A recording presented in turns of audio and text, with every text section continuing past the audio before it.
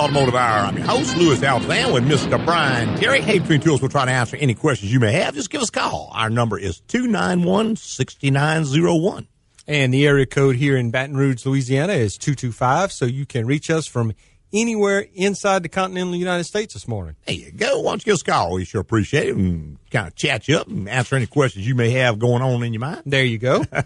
If not, you got to listen to me and Brian just kind of babble back and forth.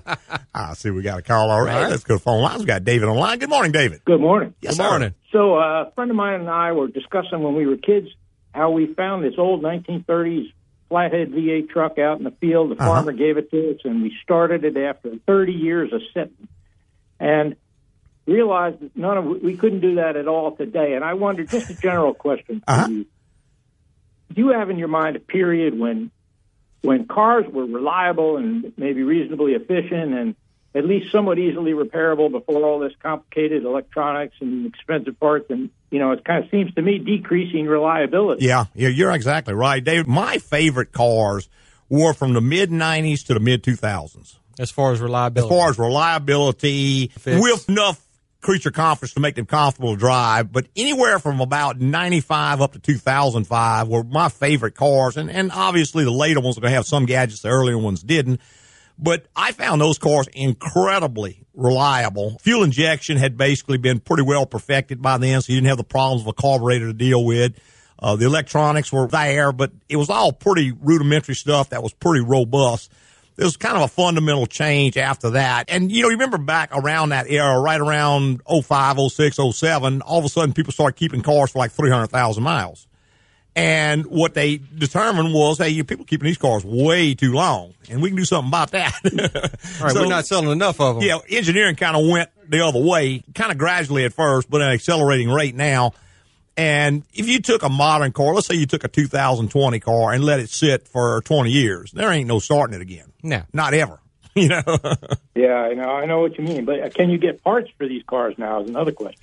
It's getting harder and harder. Again, and I'm not a conspiracy nut, but it's kind of a multi-pronged approach that the OEM is using. Number one, they want to get rid of these old cars, and they're going to do it any way they can. They're going to try marketing and advertising, tell you a new car is reliable and all that. And you remember the program the government sent out, the Cash for Clunkers? Yeah, they crushed a bunch of them. A lot of those cars went away then. Yeah. Still good vehicles. And, they have discontinued making parts for a lot of them. Aftermarket stuff is pretty shabby at best. I've always felt that a really open-minded individual with a lot of money could start a company making OEM quality parts for these old cars and probably make a fortune, but I haven't seen anybody do it as yet. Well, thanks. Okay. Appreciate that. All right. Thank you. Thanks, Dave. Bye-bye. All right, 291-6901 is the number. If you want to be part of the Automotive Hour, we'd certainly love to have you. Back to our phone lines with Jay. Good morning, Jay. Hey, good morning. Good morning. I have two questions. One about car security and the other about car design lately. With all the carjackings going on, is there anything that a car owner can add to a vehicle that would assist authorities in locating that vehicle before it ends up it's pretty much already shop? Yeah, it's pretty much already on there, Jay. Like with OnStar, with GM, and there are other systems that. This is, by the way, this is Toyota. I have a 2015 Avalon. I think with Toyota. Yeah, they've got several things. I think there's one called LoJack and so on that you can put on the car that can do all of that. Carjacking, the huge increase in carjacking events is a direct result of the security systems that they've added to cars. In other words, now they aren't smart enough to steal a car anymore. It's just, it's way beyond them. They can't steal a car. So what they do now is pull a gun, put it in your face, say, give me a car. Well, they're running already. Yeah, we're already running. Yeah. And so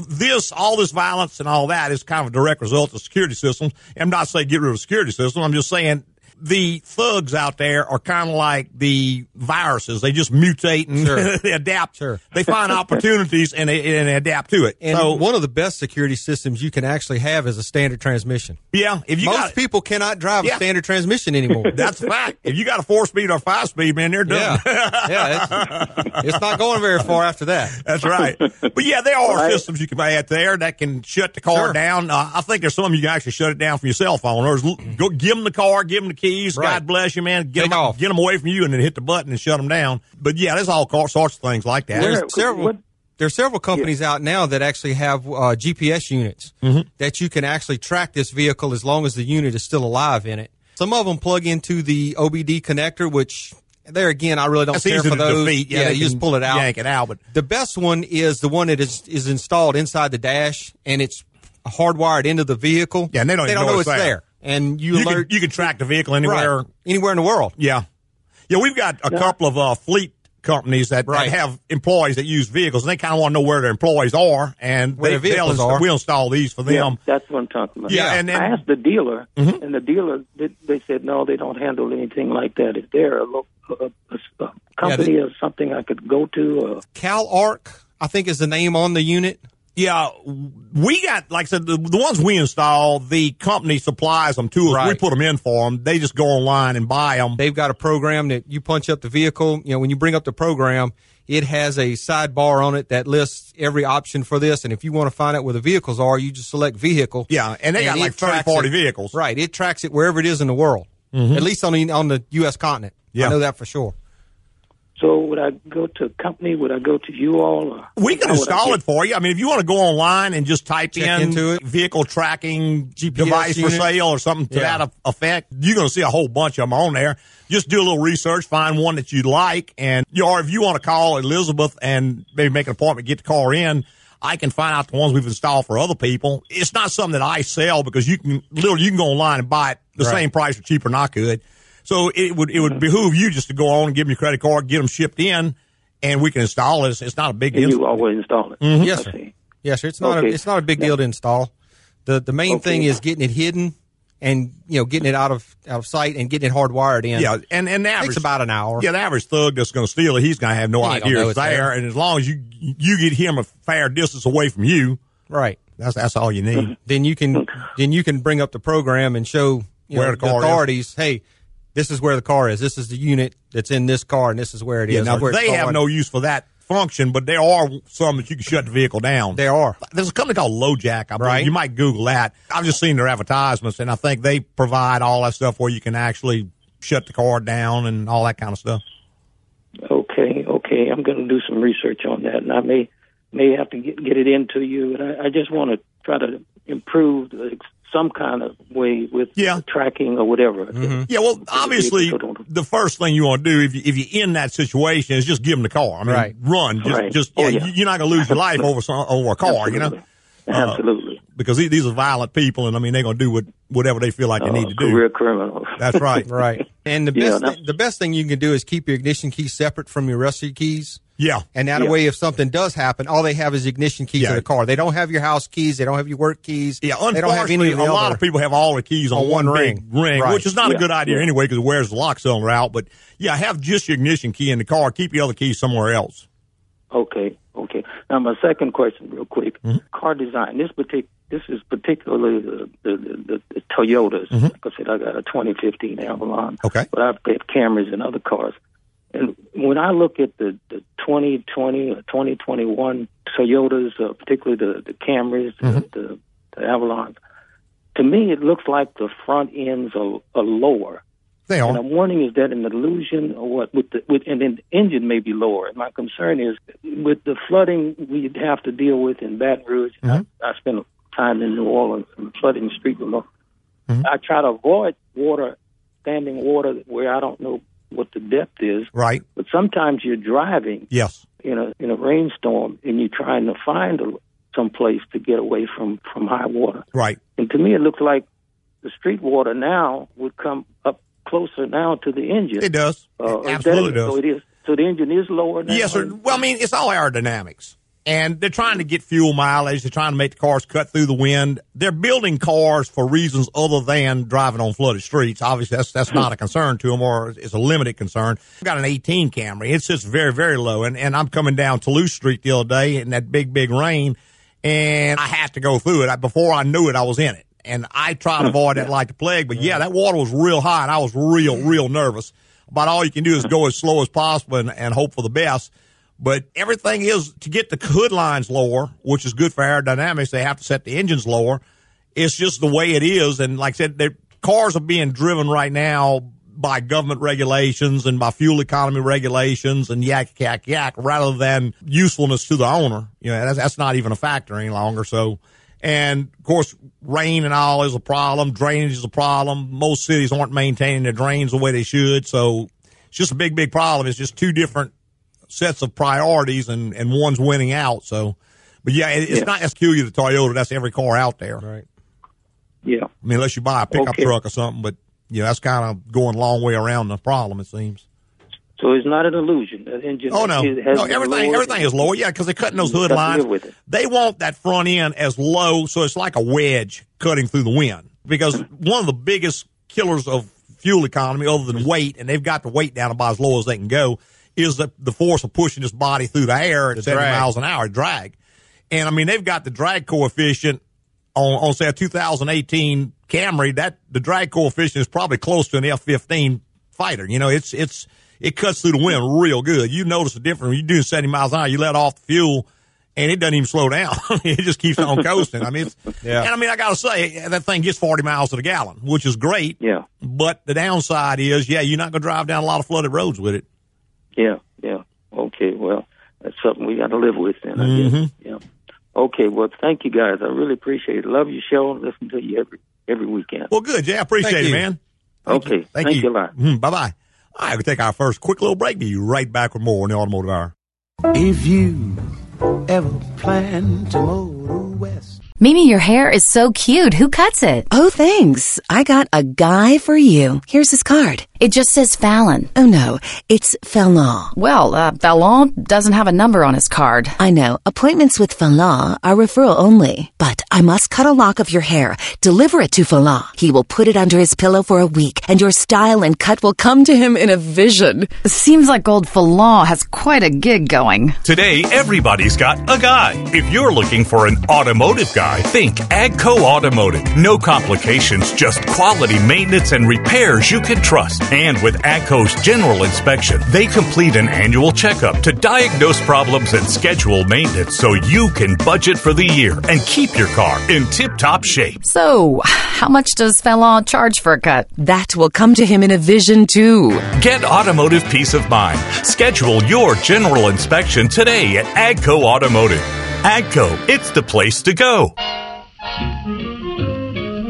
Hey, welcome back. Just join us, the Automotive Hour. I'm your host, Louis Altazan, with Mr. Brian Terry. Hey, between two of us, we'll try to answer any automotive questions you may have. Just give us a call. It's 291-6901. We were just talking about auto thefts and things here in town.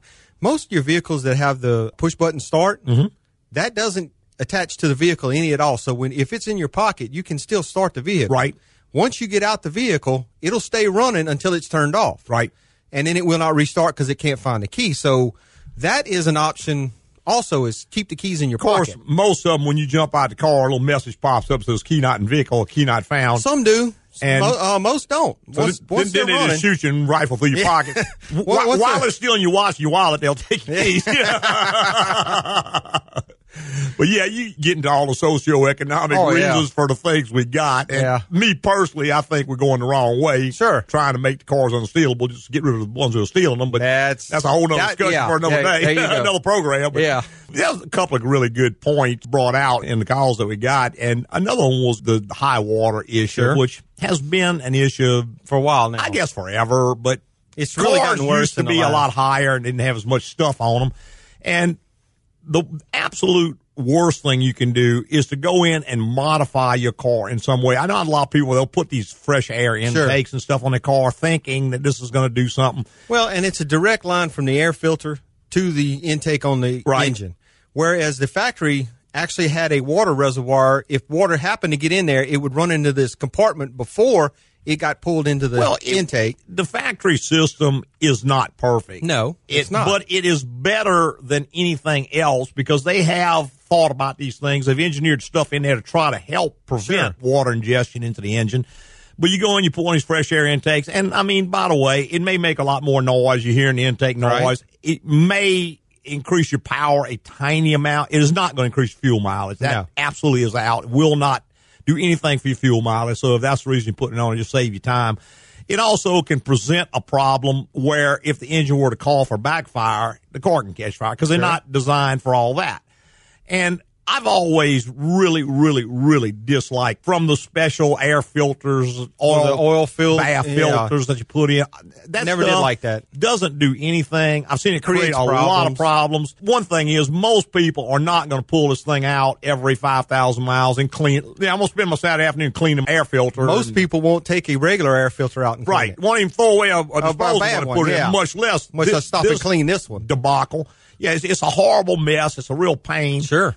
You're not going to do it. So now what you end up with is a clogged air filter where either the oil is getting sucked in and getting on the airflow meter, which takes it out, right, or it's blocking the airflow, which is going to cut your power down.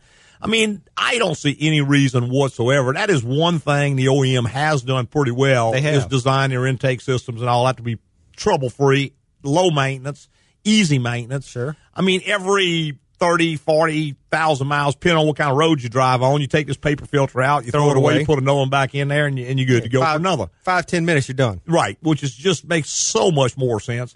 If somebody could come out with a more waterproof intake, like I've seen these little off-road vehicles with the big stack with the snorkel on them, yeah. Okay, and again, I'm not ready to drive my car around with a snorkel sticking up out. But some people are. Well, if you got an off-road vehicle, it kind of looks cool. Yeah, there you go. On a family sedan, not so much. But I would say those are probably effective to some degree. Sure, you know, because they move the air intake above the roof line where Right. water cannot get in it. Right. And I'm sure they've got some kind of baffle in it, because rain does get into it. So it's got to bleed off. Yeah, they got ways to bleed all that off. If you ever look at like these high water vehicles, like the military uses and all, they always got the big snorkels, and some of them have the exhaust run up where it can't go into the exhaust. But again, you're talking about a vehicle custom designed to go through high water. Sure. All the wheel bearings and all are triple sealed. I mean, in many cases where the axles go in is raised up, and they got like a big gear inside of there that brings it down to the center of the wheel and all that. That's a vehicle purpose built. Sure. For one thing, I don't think it's really to the point where we have to worry about something like that. But well, it's not cost effective to build every car like that. No, absolutely not. And they weigh more. Well, there's a lot more weight to them. Those vehicles, like I know, like the military uses and National Guard and everything uses. I mean, they are probably 100,000 or more per vehicle, purpose built to do one thing. Right. They don't get probably 6 miles to the gallon, if that. But just in the way it is, and the world we got to live in, the number one is if you suspect this street to be flooded, don't go down that street. Right. Even if you have to stop and pull over and wait an hour, whatever, it's going to be way cheaper. Now, all that said, I do understand there are times when you are going to have you get caught, and you just got to go. The best thing there is to go as slowly as you possibly can, because the faster you go, that front end is sitting in water. It is pushing that up is like a wake being created behind the front bumper. Sure. And if any possible way, try to avoid other vehicles. When the other guy comes the other way doing 40 miles an hour, he's creating a wake, which is pushing over into front of your car. So you just got to try to avoid it the best you can. Now, once water has gotten up, it's just a matter of repairing. There's really nothing preemptively that you can do. If water gets into the engine, it's pretty much going to be a new engine.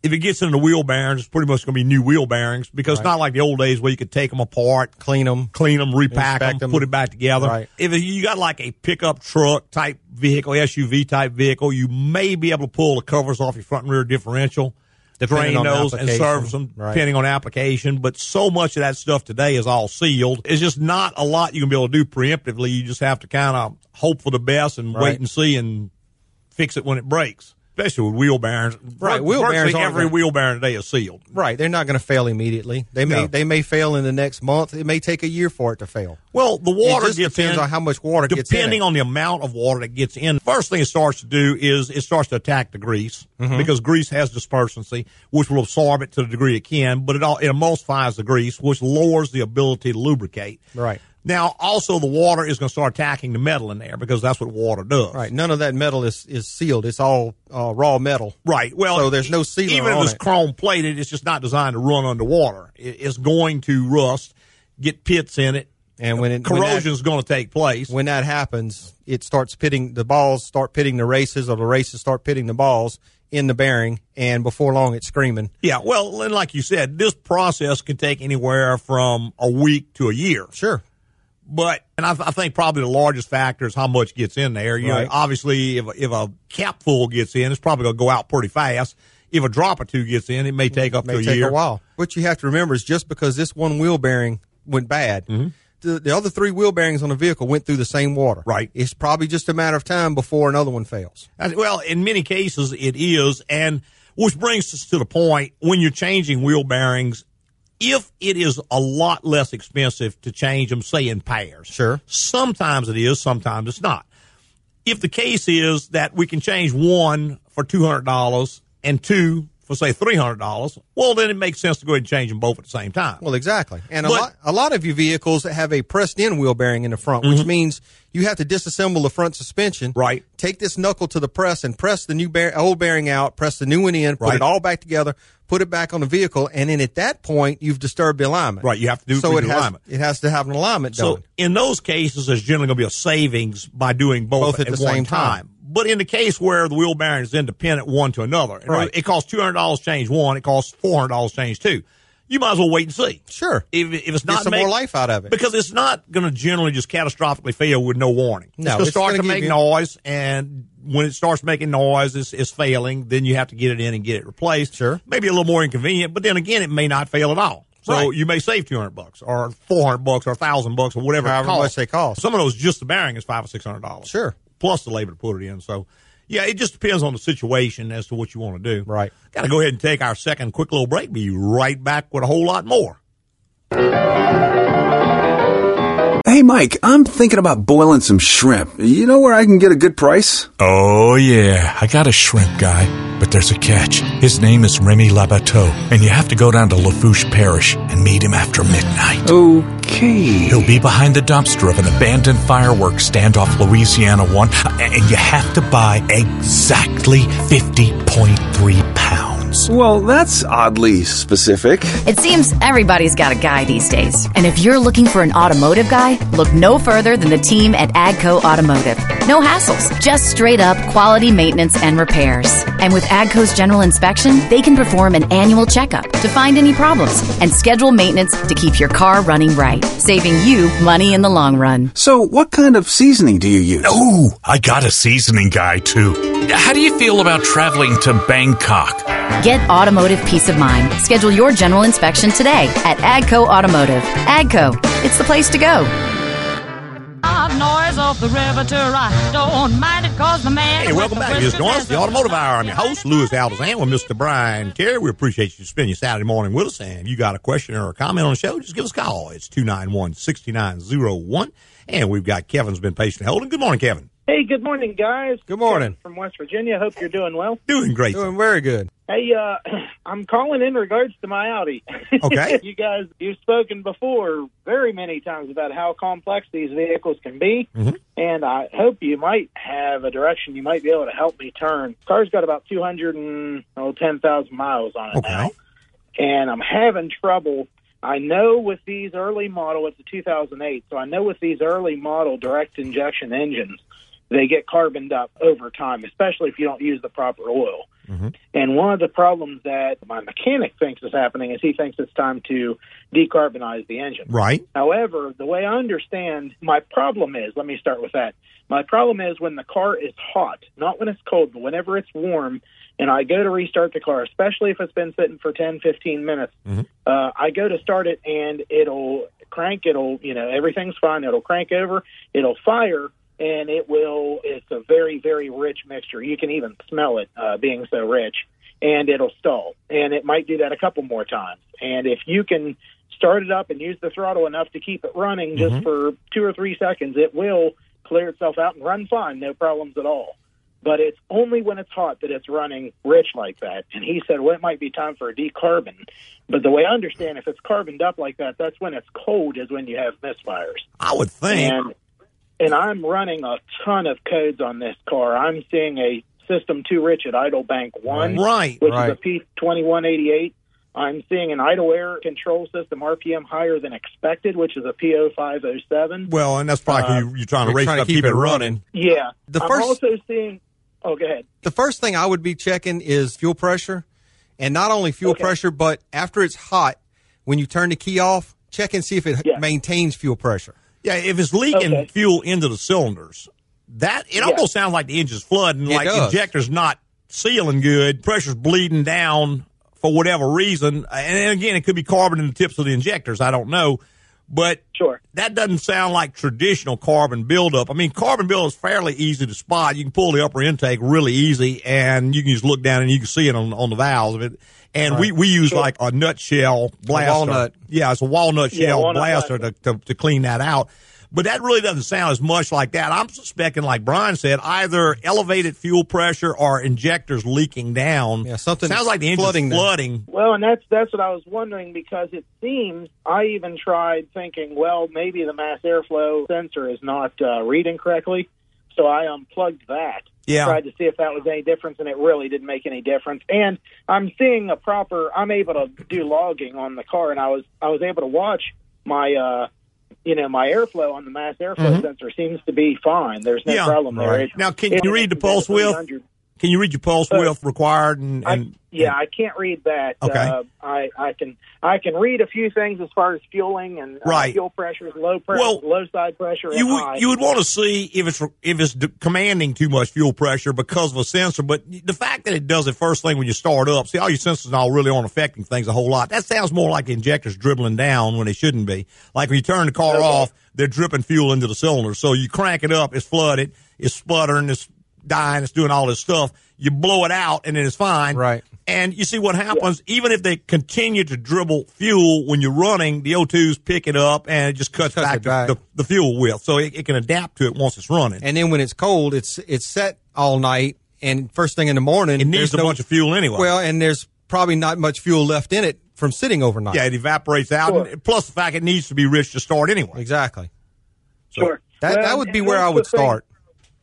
Yeah, and that's the thing, and I appreciate that, because that's the problem I'm seeing is it does have a lot of miles, and I'm trying to keep it around a while. Going to college and doing my flight training, I'd rather try and save money. Right. But yeah, I'm getting an underboost condition, overboost condition, and also I was looking at the fuel just to try and see. I was looking at fuel pressures to try and see if there was maybe the low side, was high, or the high side was dropping or something. Right. I was trying to watch that. But what I did notice is what my specified boost level is and what my actual boost is completely different. Yeah. It's nowhere close to each other. And on the fuel, I'm seeing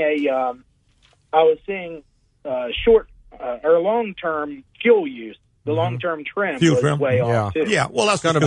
If raw fuel's dripping in there, you're going to get all that. I'd go back first, and, I mean, you might even just try some injector cleaner through the tank, because while that won't clean the valves and all that, it will clean the tip of that inject to some degree, if it's not too bad. Okay. Of course, if they're worn out, it's not going to do it. Right. If the pinel's stuck, it's not going to do it. But you might just try that. It costs hardly anything to do. But just remember that just because a little works, a lot's not going to make it any better. You want to specify them out. Yeah, you want to just keep dumping it in there. Well, and I do run the best fuel I can get. It's usually Good. Shell or I try and stick with one. I really only get fuel at one location for the most part, and and I try not to get the cheap fuel. And I also try to go there when there's no truck. Right, exactly. Yeah, absolutely. Into the tanks. I've heard you guys talk about that before, and my dad always said they're just stirring up all the trash. Well, and injectors do just wear out. I mean, they open literally hundreds of thousands of times in 200,000 miles, so they do just wear out. The panels stick. They wear the bores out, all kinds of things. You may end up putting a set of injectors in it, but that's where I would start looking at stuff like that first. Well, that makes sense, and I tell you, they do get used a lot more with that direct injection. Right there in the cylinder. That's right. Well, exposed to all the combustion. A lot higher pressures. Yeah, exposed combustion temperature, too. So, well, guys, I sure appreciate it. Like I said, I hate pulling codes and seeing 9 codes on here. But, yeah, I would go after. I'd go after that hard start problem first. Yep. The rest of them may clear up after that. That's exactly what I thought. If I could figure that one out, then the other things, the boost and condition might just be because it's not seeing the fuel trims the way it likes, or something of that sort, possibly. Okay. Yep. So. Awesome. Well, I hope you guys are having a little bit better weather than we are here. I'm trying to get my pilot's license, and I just can't get nice weather to fly. Pretty nice. It's raining a lot, but pretty nice. Not too hot. I hear you. Well, guys, thank you so much. All right, Kevin. Man, I'm still glad you're on the radio. I heard you retired, but I'm still glad you're at this. It's great to hear from you guys. So keep those Chevys running. There you go. Thanks, man. Take care, bud. All right. Bye-bye. And see, I think we got time to sneak one more call in before the break. We got Marvin on the line. Good morning, Marvin. Hello. Yes, sir. I have a question about, I have a 2018 Camry, and it's coming up on changing the transmission fluid. And the dealer doesn't recommend that. They recommend flushing. Now, No, absolutely not. No, you want a proper service on it. You do not want to flush it. Flushing does absolutely no good. It can restrict the filter, may cause problems. I would not ever go back to anybody who recommended that. In fact, most of the manufacturers have bulletins out that says do not flush their vehicles. That one, they got a thermostat in the cooler line, so they're not going to be doing anything anyway because the thermostat's going to close, and all they're doing is pumping fluid in a circle. So, what you want to do is drop the pan, replace the screen, and change the fluid the proper conventional way. Just go on my website and look up proper transmission service, and it'll bring up an article. Or you type in like Toyota transmission, you'll bring in one specific to Toyota. Okay, do you have time for another question? If you make it quick. The new cars come out now have where you come to a red light or something, the engine dies and then restarts. What's your opinion on that? I hate it. I absolutely hate it. Yeah, if you could find one that has the deal where you can disable it, that would be great. But unfortunately, most of them, even if they have a switch to disable it, it comes back on every key cycle, so you got to turn it off every time. Right. Most drivers that I talk to absolutely hate it and wish there was a way we could disable it for them. Unfortunately, if it's built into the car and they don't provide a means to disable it, you can't disable it because now you're tampering with emissions, and that's a huge fine for that. So I would try to find a car without it if I could. If you find a car you love and that's what's on there, see if it can be turned off. Some of them you can toggle it on, toggle it off, and it stays off. Some of them, like your Ford pickups, you can turn it off each drive cycle, but next time you start, it comes back on again.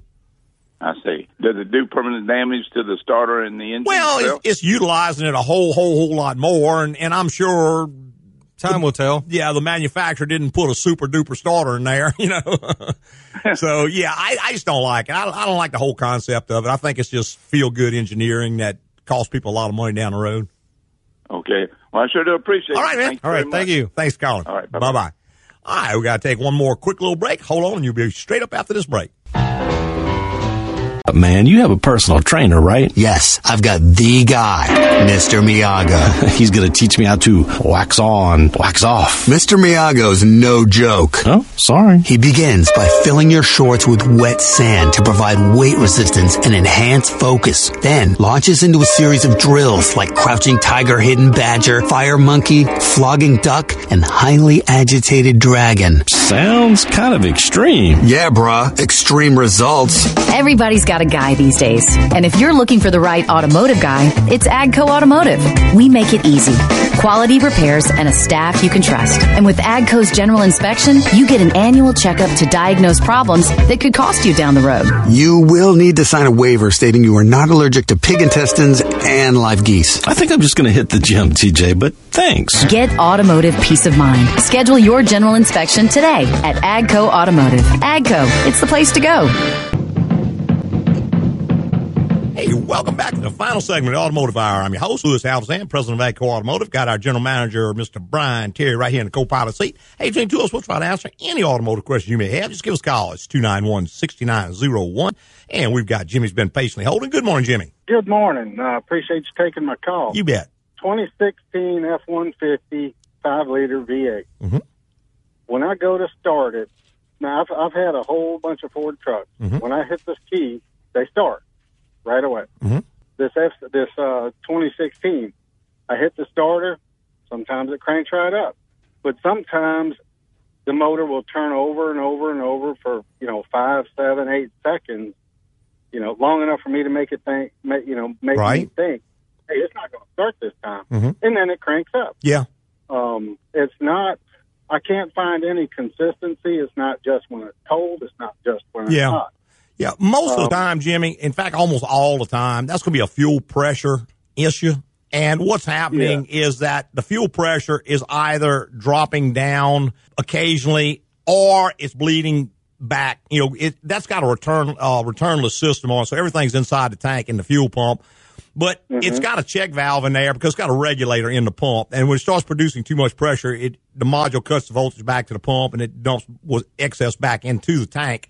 But what would happen if the fuel pressure drops down when it shouldn't? When you go in the morning to start it, there's no fuel in the rail because it's all drained back to the tank. So its pump is going to come on. When you first hit the button to start it, it's going to run that pump for about 2 or 3 seconds, enough to charge the rail under normal conditions. But if the rail's empty, that's not going to do it. So you got no fuel up there. And it's only going to run for a few seconds because it doesn't want to flood the engine. Right. It doesn't charge the whole line because, like you said, it doesn't want to flood the engine, so the pump turns off after 2 seconds. This is push button start or key start? Key start. Okay, well, with a key, you got one little advantage that you can do. Next time it does it, just turn the key to off and then just turn it to on but not start, and then turn it off again and turn it back to on, and then do that a couple times and then see if it starts right up. Because each time you cycle the ignition, it'll run the pump for a few seconds, and that'll charge the rail. If it cranks right back up, then you know that's what it is. Now, alternatively, you can bring it to a shop. They can put a fuel pressure gauge on it. They can check for that. But if it's intermittent, it may be hard to find. It may not occur. But it's going to probably get more consistent, and eventually one day it's not going to start. How many miles do you have on it, Jimmy?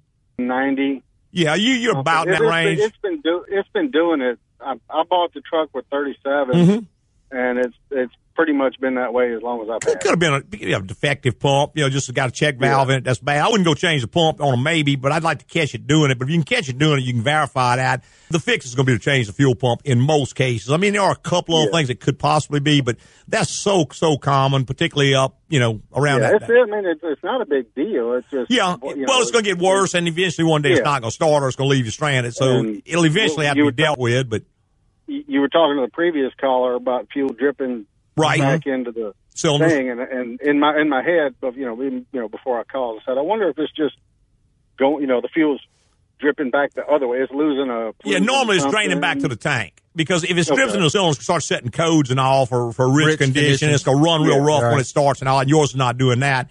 But it's probably draining. I'm thinking it's going. The fuel's going the other way. It's draining into the tank, and see that's got a returnless system with a module that controls the speed of the pump. So if it builds more, if that check valve in the pump doesn't seat, it just drains into the tank. You don't lose any fuel. You don't have a smell or anything, but it's just draining into the tank, and the fuel rail's drained out.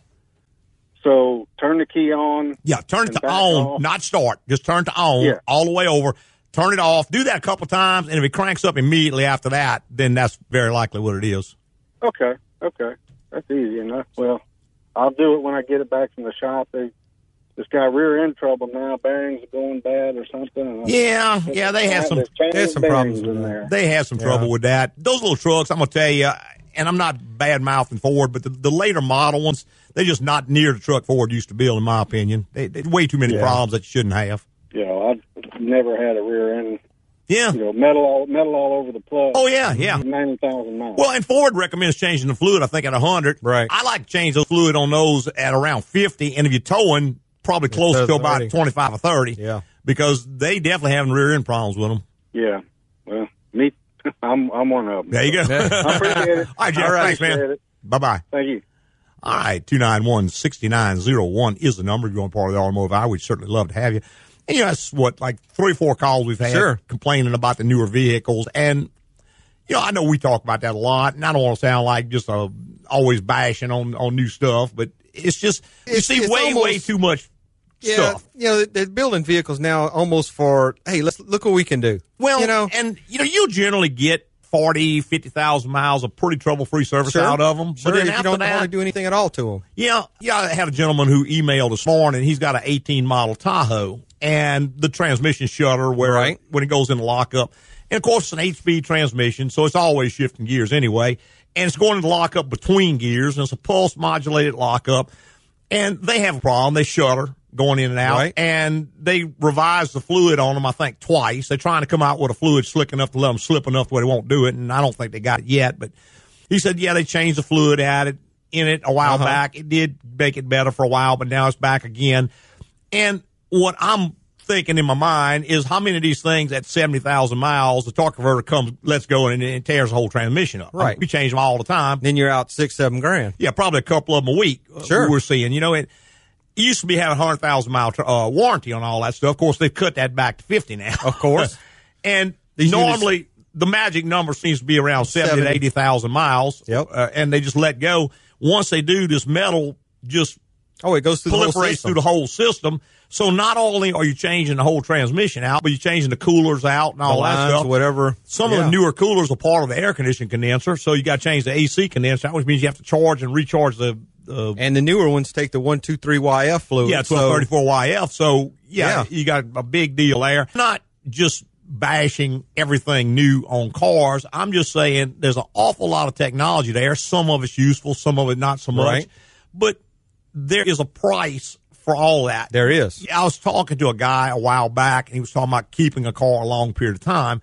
He says, well, it just costs so much money to keep a car. I said, well, no. Not necessarily. You're paying a price for a car.